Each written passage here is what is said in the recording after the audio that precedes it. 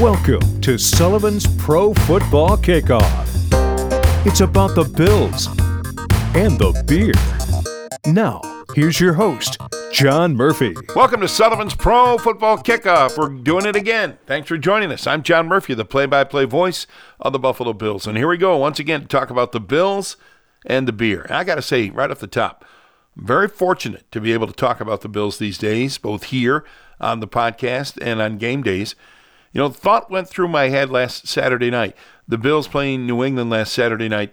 They had a comfortable lead, and you don't have time to really ruminate much, to speculate on what's going on or to think that much about other things besides the play-by-play. But the Bills had a comfortable lead late in the game, and I got to thinking how lucky I am and how much I love doing play-by-play for this team, this Bills team. Yes, they're winning. I mean, I love it when they weren't winning too, by the way, but it's really special to be a witness and a reporter on site at games like last Saturday. The huge party at Highmark Stadium when they won. It was amazing last Saturday night, an amazing atmosphere. It was cold. Make no mistake about it, 5 degrees, 7 degrees. We have our windows open in our broadcast location, the Van Miller broadcast pod at Highmark Stadium. As cold as it was ridiculously fun. It was a festival. The cold weather added to it, yep. Belichick and the Patriots on the other sideline, that brought a lot to it. Obviously, the Bills' tormentors for most of the century so far. And there were remarkable plays by the Bills. I mean, the first touchdown pass, Josh Allen to Dawson Knox, an amazing play. Looked like Allen was just going to throw it away. He thought he was throwing it away. Dawson Knox went up and caught an amazing touchdown. And shortly after that, the interception by Micah Hyde. He's playing deep safety, right? The lone safety back there had to cover the whole field. Somehow he turned, ran to his right, and with his back to the play, with his back to us, kind of blocked me from seeing it, with his back to us, he made an amazing basket catch. Somebody said it was kind of like Willie Mays against Vic Wertz in the World Series, the amazing catch in the Polo Grounds in New York. Couldn't see it. Couldn't see that he had it. But he made it. He made the catch, wiped out New England's first potential scoring drive, and I think turned the game. An amazing play by Micah Hyde. And there was a game full of amazing plays, great performances. Another touchdown by Dawson Knox, a couple of touchdowns by Devin Singletary. Just a great night. It's tough to put it behind you, isn't it, if you're a Bills fan? You don't want to if you're a Bills fan. But if you're a Bills player, you absolutely have to. And I think most fans will get there by the time this Sunday's game comes around. As much fun as it was last Saturday night, there's much more to come. We're going to talk about that with one of our guests on today's podcast. My friend Steve Tasker, former Bills wide receiver, special teamer, 7-time Pro Bowl performer. He's on the Bills Wall of Fame. He makes his home here in Western New York. Broadcaster now. He was co-host with me of One Bills Live. He's still there doing One Bills Live. And he knows what it was like to play on teams that won in spectacular fashion. Yes, the Bills won in spectacular fashion last Saturday night. Tasker was on teams that won games like that and had to go on in the playoffs and play the next week. For instance, the greatest comeback in NFL history, the January 93 season. The Bills won an amazing comeback in a game against Houston. It was 92 season, 93, January 93. An amazing comeback win, NFL record comeback against Houston. But you know what? They had to play again 6 days later. They went to Pittsburgh and advanced. That's how the NFL playoffs work.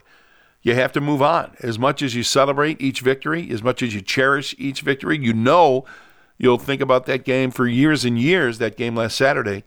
They got to move on. They have to move on. We're going to talk with Steve Tasker about that on the podcast today. Our beer guest is veteran beer executive Steve Villani. He is president of Global Beer Network in Massachusetts, a new deal for importation and distribution of Sullivan's beer all over the country, all over the U.S., all 50 states. It's a big deal for Sullivan's. Sullivan's is going to be the first Irish beer in Global Beer Network's portfolio, mostly Belgian beers and other European beers. We're going to talk with Steve Villani about that, how Sullivan's fits in to his portfolio of beers and how it works in the beer business.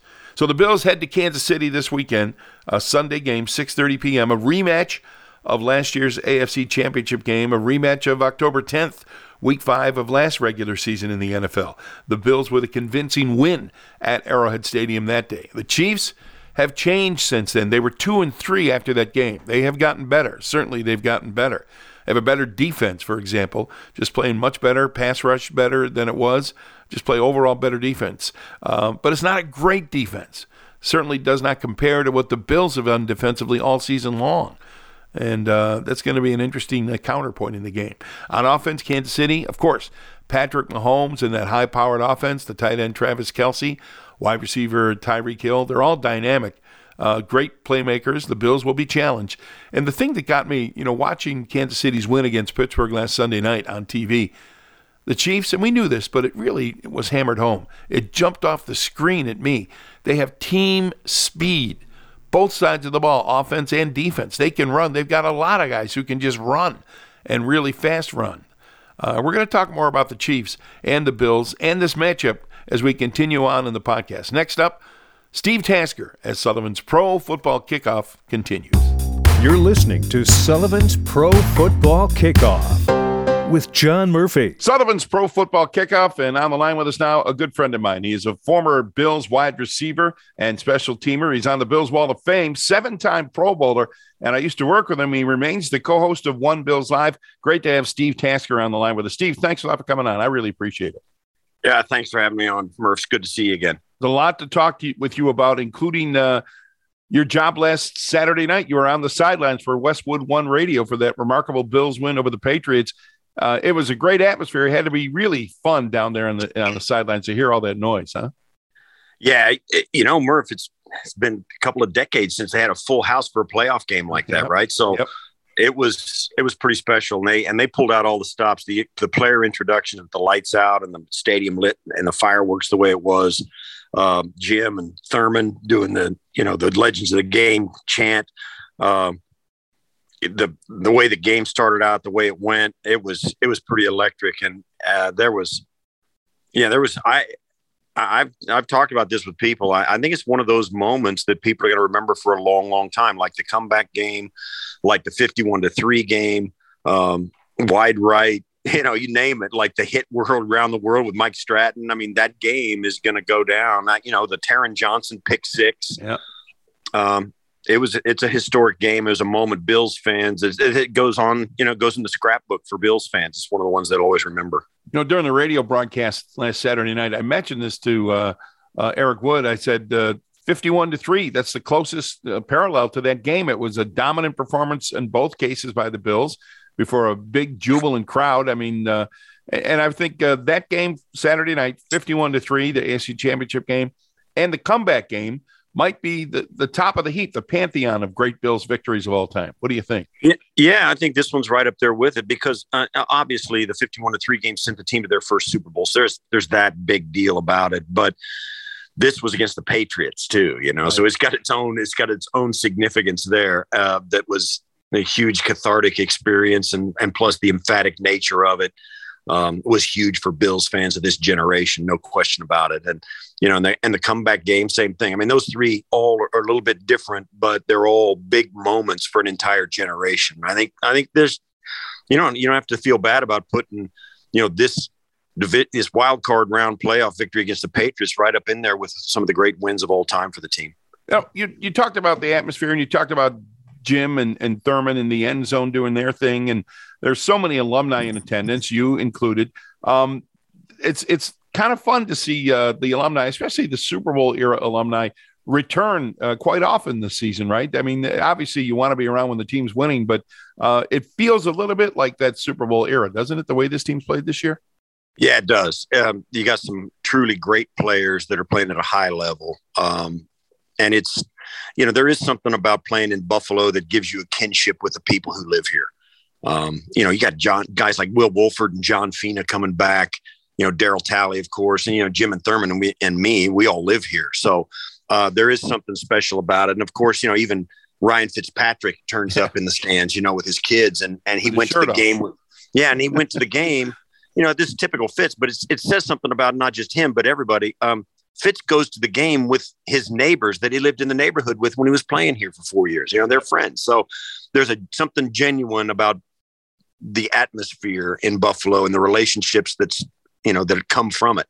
And I think it makes it totally unique. Fitzpatrick is an original, Steve. I'll tell you, and you've been in our booth, and second half begins, third quarter, I feel a slap on the back of my head right in the middle of a sentence. I'm describing play-by-play, and I turn around and it's Fitz. I mean, he just smacked me in the middle. I guess it was his way of saying hello while I was kind of busy. It was pretty funny. Yeah, I mean, it's totally unassuming and totally, total friendship, total bro to be, hanging around and to have him come back. And, it was his kids who inspired it. His kids were born here. They grew up as Bills fans. This is where he had his first and longest stint in his career. It's been 1 year here, 2 years there. But Buffalo was a 4-year stint where he was the guy, and he burst onto the scene as an NFL quarterback, and it has sustained him throughout. So there's no doubt he has a real connection to this city and this organization. Help me out here, Steve, because in the late stages of last Saturday's game, I was trying to articulate what it is about the fans and this team this year. There certainly seems to be a bond, a connection between this group, and it's been a couple of years now, and this fan base. Can you identify what it is? Why are they so tight? I mean, to see Josh Allen going the entire perimeter of the stadium when the season ended that way, and then he almost did it again the other night. There's a connection between these two groups. Yeah, I think so. I mean, I've said this a ton, Murph, that, Bills fans are different because they seem to have a level of a camaraderie with each other, not just the team, but with other Bills fans. Because you're from Western New York and there's not that many people, and you go out all around the world, and Buffalo's a kind of a punchline still. It's a small little town. It gets too much snow and it's cold, all of that stuff. So people commiserate with how much fun and how much they love this city. So there is a level of affection between the fans. Likewise, this team, one of the hallmarks of it has been how much these guys love each other, how friendly they are. Josh Allen playing video games with Steph before they'd even met in person, and having, and formulating, cultivating a relationship that goes beyond football. You hear it from everybody on the roster. So the fact that the fans are like that, the team is like that, it seems like a great combination of affection that the fans also have for the team and the team for the fans. They appreciate these people. They appreciate the traditions of the old guys being there in the corner of that end zone. They appreciate the social media and how people reach out to each other and look out for each other, and the fans outside the stadium in the tailgating and how important that is to the event. So there's a lot of things in that recipe that makes this a unique place and a unique relationship between the fans and the players. We talked a lot about the celebration Saturday night at Highmark Stadium. There happened to be a football game going on too. And just your observations on the Bills' big win, a 30-point win. One thing, Steve, it struck me during the course of the game, and everybody's pretty healthy now, but it struck me how many weapons, how many tools Brian Daboll has in his toolbox these days. I mean, he can go a million different ways on offense right now. Yeah, they rotated all the wide receivers through the rotation. They got all those guys in, got them all repetitions and touches. And I think that's one of the interesting things about it. No question now. And I don't want to take the shine off that win because Josh was absolutely phenomenal. Devin Singletary, the offensive line, and the defense coming up with a couple of interceptions and just totally stonewalling the Patriots. But it was evident early on that when Josh flexed after that first drive, and then you had the interception by Micah. The Bills went right back down and scored again. That was it for the Patriots. Their body language, they were deflated. I was on their sidelines for the whole first half, up and down that, from goal line to goal line. Right. They were done. And I think that's what really came out as that game wore on. The Patriots just wanted that game to be over, and it happened very early. And I think that was a combination of two things. One, the quarterback of the Bills, and two, the quarterback that the Patriots knew they had in their offensive firepower that they did not have. They weren't coming back in that game, not against the number one defense in the league. And they knew it. And that game got to be 47-17 because the Patriots wanted that game to be over. Now, Josh's last incompletion in the game was with 12 minutes plus in the second quarter left. Yeah. He didn't miss another pass the entire night. I mean, he hammered him. Yeah. And so did the rest of the team. So there was that as well. The Bills were playing at a high level. But man, oh man, in a game like that, it takes two teams, and the Patriots were the other team. The Bills were pouring it on, and the Patriots were done with their season. I don't like to, heap too much praise on anybody, including Josh, but I'm amazed. He seems to get better almost on a weekly basis still, Steve. I mean, right. Rookie year, the first year, you get better and you get a little bit better the next year. But this season, right, he's still getting better almost on a weekly basis. Murph, you think about the rhetoric that was surrounding this game before it happened. You know, the December 26th game, the second game there in Foxborough between the Bills and the Patriots media, players, and I know their coaches were saying, there's no way Josh Allen can put together another game like that back to back. There's no way he can do that. Not only did he do it, he upped it. He was way better in the wild card round of the playoffs than he was on December 26th when he was wearing a cape and coming out of the phone booth like Superman. He was better in the wild card round. And they didn't think he had that in the tank. They didn't think he could duplicate the other one. He not only duplicated it, he was better. I think it was unbelievable. It was absolutely unbelievable. He answers his critics better than any quarterback I've ever been around. He puts it out on the field, and man, oh man, did he shut some people up on wild card weekend. A great win, a remarkable win for the Bills, and more games to play, right? I mean, everybody's celebrating the Patriots, us included.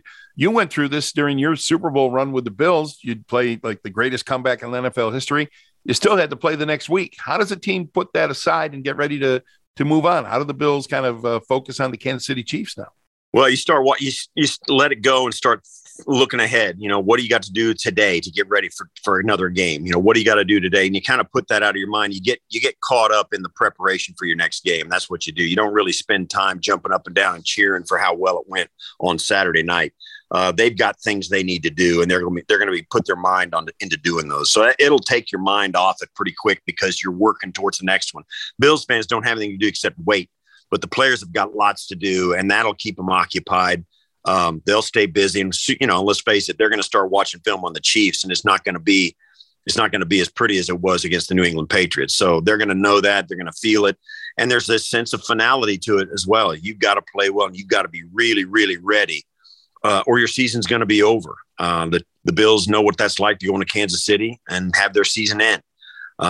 So they're going to have that taste in their mouth as well to go in and prepare for this game. So for the fans, you think, you can't get enough of it. You wish there was another game tonight, but the players are focused on other places. They're going to be thinking about practice. They're going to be thinking about the preparation, the film, and the game plan. So the routine of it takes over, the intensity takes over, and the task at hand takes over. So they'll be focused on next week, and I'm sure they already are. How much can they focus on week 5, October 10th, when the Bills went to Kansas City and handled them pretty well? It's not as easy as let's just duplicate what we did that day, right? Yeah, no, I'll tell you this. I think those old game films, for the players, they're all about remembering who the guy is, what it was like playing against the guy physically, what it was like to get hit by him, hit him, what he was saying to you, how good he was, what you got away with in that game that you might not have got away with. And then for the coaches, it's incredibly important for this, Murph.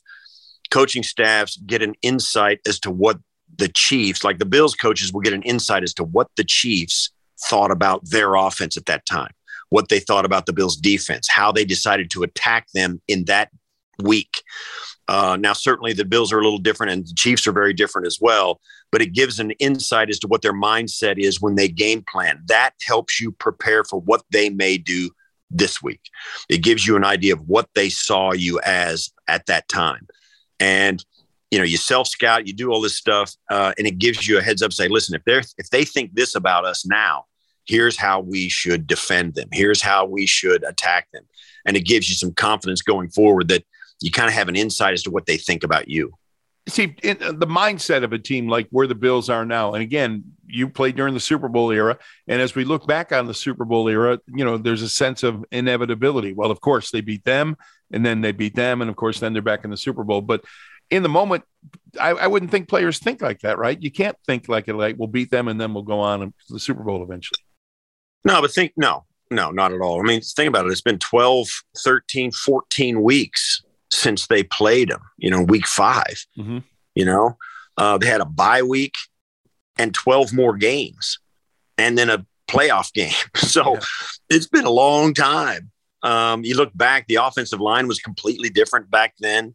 You had different guys hurt and injured in and out of the lineup. And the Bills came in with a chip on their shoulder from the AFC Championship game as well. And the Chiefs were they were struggling back then. They're not struggling now. So it's a completely different game and game plan. The atmosphere is going to be up a notch, no question about it. And you just have to kind of wade into it and take it one problem at a time. You just put your game plan in, get it right, and practice it until you can't possibly get it wrong. And if you can do that, you got a chance to win. But I've said it a ton, Murph.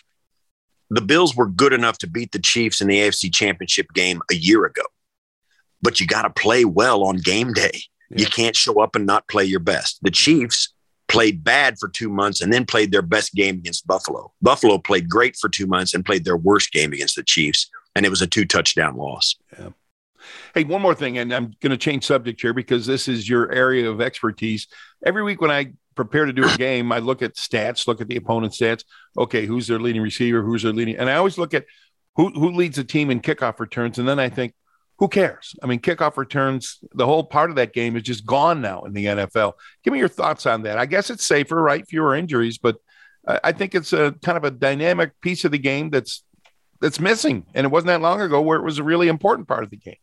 Right. And the league has tinkered with it. Now, they made a concerted effort to keep the foot in the game. They want to keep kickoffs as a part of the game. And if they want to, particularly now, I think there's probably some justification for putting kickoff returns back in the game. They could move the kickoff back 5 yards and keep the same alignments that they are now, and it would be safer than it was before they made the changes. And they would get a lot more kick returns because it's just too far of a kick, particularly late in the season. So you would get more strategy and you'd get fewer guys because of the alignment adjustments they've made in this last revamp of the kickoff. The changes they've made make it less possible for players to be running in opposite directions and hit each other without anybody trying to avoid the hit. Right. They could do that. But I think as the season has gotten colder, now it is harder to get the ball to the end zone. They are getting a few more returns. And I think the fact that there is a chance that at some point you're going to have to cover that kick and make it count is still a part of the game. So, yeah, I think there is some adjustment that they could make with it. And with the new alignments, it'll still be safe enough for football and even for the critics of the game to be okay with it. I don't know that it'll happen, though. Yeah. Hey, Steve, thanks for this. I always learn a lot from talking to you. I miss talking to you every day, but this has been great to catch up. Thank you. Great seeing you, Murph. Thanks. You're listening to Sullivan's Pro Football Kickoff with your host, John Murphy. Sullivan's Pro Football Kickoff. John Murphy here with a special guest. He is the president of Global Beer Network in Middleton, Massachusetts. Steve Villani is our guest. Steve, thank you very much for coming on with us. I appreciate it. Thank you, John. Great to be here. A new deal announced just recently between Global and Sullivan's Brewing Company. Can you tell us what's involved there? Yeah. So we are predominantly European beer importers. And I had the pleasure of meeting Michael Mead a couple of months ago in the middle of the summer, had a couple of beers with him, liked him very much, found out what he did, and most importantly, got a chance to try the Sullivan's brands and loved them. And we kept in touch over time. And last week, we signed a contract to be the exclusive importer for Sullivan's in the country. So we're really excited about that. And the way it's explained to me, it is great news for Sullivan's because you can bring the beer over and you can distribute it all over the country. Basically, you have relationships with hundreds of distributors all over the country. Yeah, 220, and we're every inch, every corner of this country, including Alaska, Hawaii, and even the Virgin Islands. Tell me, the classic, beer system in the U.S. for years now, decades, has been the brewer, distributor, and then to the market, to retailers, bars, taverns, or even stores. Where does Global Beer Network fit in that configuration? Yeah, well, we act as we do everything that, let's say, an American craft brewery would do right here in the country, except for brew the product. So there are a lot of unbelievable European, worldwide brewers that don't have the wherewithal to have a sales team and have a warehousing facility and have the ability to license their products in all 50 states in this country. So we do that all for them. We purchase the beer from them. We mark it up. We license it in the states where it's going to be sold. We have relationships with distributors to bring it in. We sell it. We have relationships with large restaurant chains, liquor store chains, supermarket chains, where we can go and sell this product even for our wholesalers. So it's a great deal for the individual brewers that don't have the wherewithal to do it. And it's certainly a great deal for us as well, because we get a chance to sell some of the world's best beers. Steve, your background, I know you spent a long time with the biggest of all beer companies, Anheuser-Busch in St. Louis, right? I did. I was actually an AB guy before the InBev deal. Oh. And back then, I spent 17 years with Anheuser-Busch and loved every second of it. I really did. It was a family operated company. We were treated exceptionally well. I have nothing but good things to say about Anheuser-Busch. I don't know enough about AB InBev, or I do. Maybe I just don't want to talk about it. But I can tell you that my experience with Anheuser-Busch was top notch. And since then, some 14 years with Global, 5 times U.S. Importer of the Year. Obviously, things are going well, and you guys are doing a good job there at Global Beer Network, right? Yeah, well, I consider myself to be extremely fortunate. We have a great team. Our sales team, our operations group. We're one of the only importers that owns and operates our own warehouse. So we can tailor make every order specifically for that wholesaler. We work very, very hard to win those awards, and we're very proud to have had the opportunity to win them. Looking over Global's, a list of beers that you deal with, it seems like your specialty is Belgian beer, right? And it has been, that's how the Global got started, huh? That is correct. So we purchased the company from 2 Belgian expats, and it's kind of a great story. They had a 16-year-old daughter who wanted to be a movie star, and they took every 16-year-old kid does. Well, they took a trip to Santa Barbara, California, and fell in love with it, went back home, sold their business, and started Global Beer Network in 1994, and were wildly successful. I mean, they really did do an amazing job. That 16-year-old girl is now incredibly successful. She owns 2 very large production companies in LA, and you'll probably it's called Joke Productions. Okay. Wildly successful business. Wow. Even without beer. 2 of your premier brands, Belgian beers, I want to ask you about each of them. Tell me about Stiegl and its popularity in the United States. Right. It's Stiegl's actually from Austria. We signed a deal with Stiegl a little over 2 years ago, and it fit our portfolio perfectly because we didn't have anything that was quite like a Radler. And for those of you who don't know what a Radler is, it's basically 50 to 60% of the product is a fruit soda, and the rest of it is either a lager or you can blend it with wheat beer as well. So it's very refreshing, easy to drink, lower in alcohol, so you can really drink quite a few of them. Or quite an abundance of them rather, and they fit our portfolio perfectly because we didn't have anything like that in our portfolio. So it's been a great marriage. They're our largest volume brewery for the moment. And another beer that Global's involved with, and I read about it on your website, I kind of got lost in the history of Chimay, a Belgian brand, which you describe as a heritage brand. Tell us about Chimay. Well, Chimay is it's a Trappist beer. And by Trappist means it is brewed within the walls of an active monastery, brewed in Chimay, Belgium, which is in the very, very southern part of the country. It's right on the French border. And the story is amazing. 90% of their proceeds go to charity. So they use 10% for upkeep of the monastery itself. And it's a beautiful, beautiful place.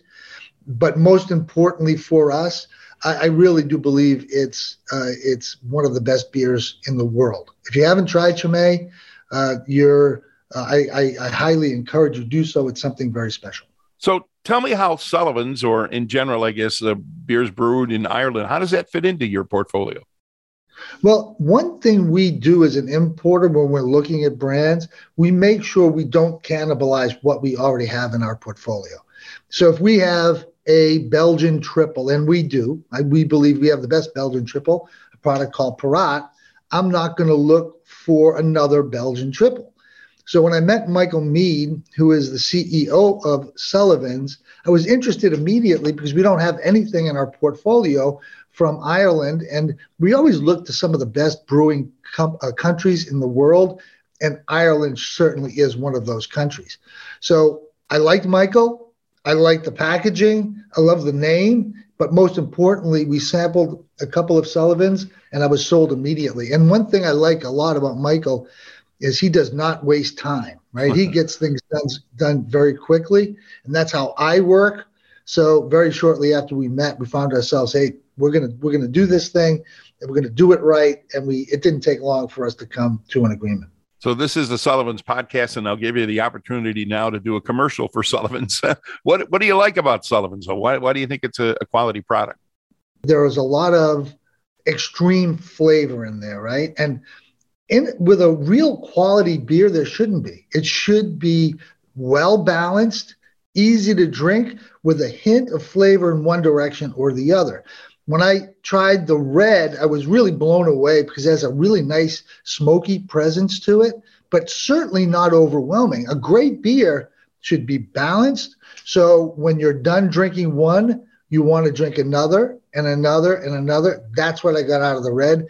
That's certainly what I got out of the gold as well. I think their blonde is a fantastic beer as well. So we're lucky in that, hey, it's always nice to have a great brand, but when that great brand has great liquid that comes with it as well, you're in good shape for the future. Steve, obviously you're in the beer business, but it strikes me a lot of what you do is logistics, right? Getting beer to the market, whether it's importing it from Europe or getting it out to the market in all 50 states in the U.S. Very much.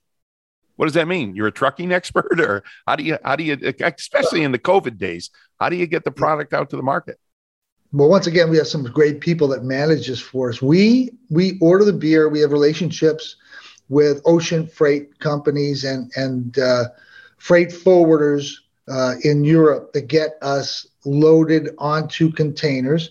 We ship that beer to one of 5 ports within the country, depending on where the beer's going. A lot of it has been coming through the Port of Boston. Thank goodness that lane has been pretty clear with the whole supply chain issues we've been having. So we've been taking a lot of the product in through Boston, shipping it in trucks across the country. So we have a lot of partners that we work with to book this freight. However, just like everything else, the cost of freight, whether it be ocean freight or ground freight, has skyrocketed over the last year. So we've absorbed about 200% increases in ocean freight, and that's our number one line item on our P&L. So it's been a big challenge, but thank goodness we had a huge volume increase in 2021 that offset a lot of that loss on the shipping. Steve, would you consider Sullivan's and most of the beers you deal with, are they classified as craft beers, would you think?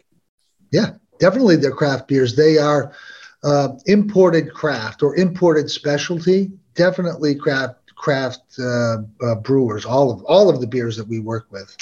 And I was reading something the other day that mentioned that about a quarter, 25% of all beers sold in the United States are craft beers. And they mentioned that number is pretty flat, not going up too much, not going down. Is that your understanding of where craft beer is headed in the U.S.?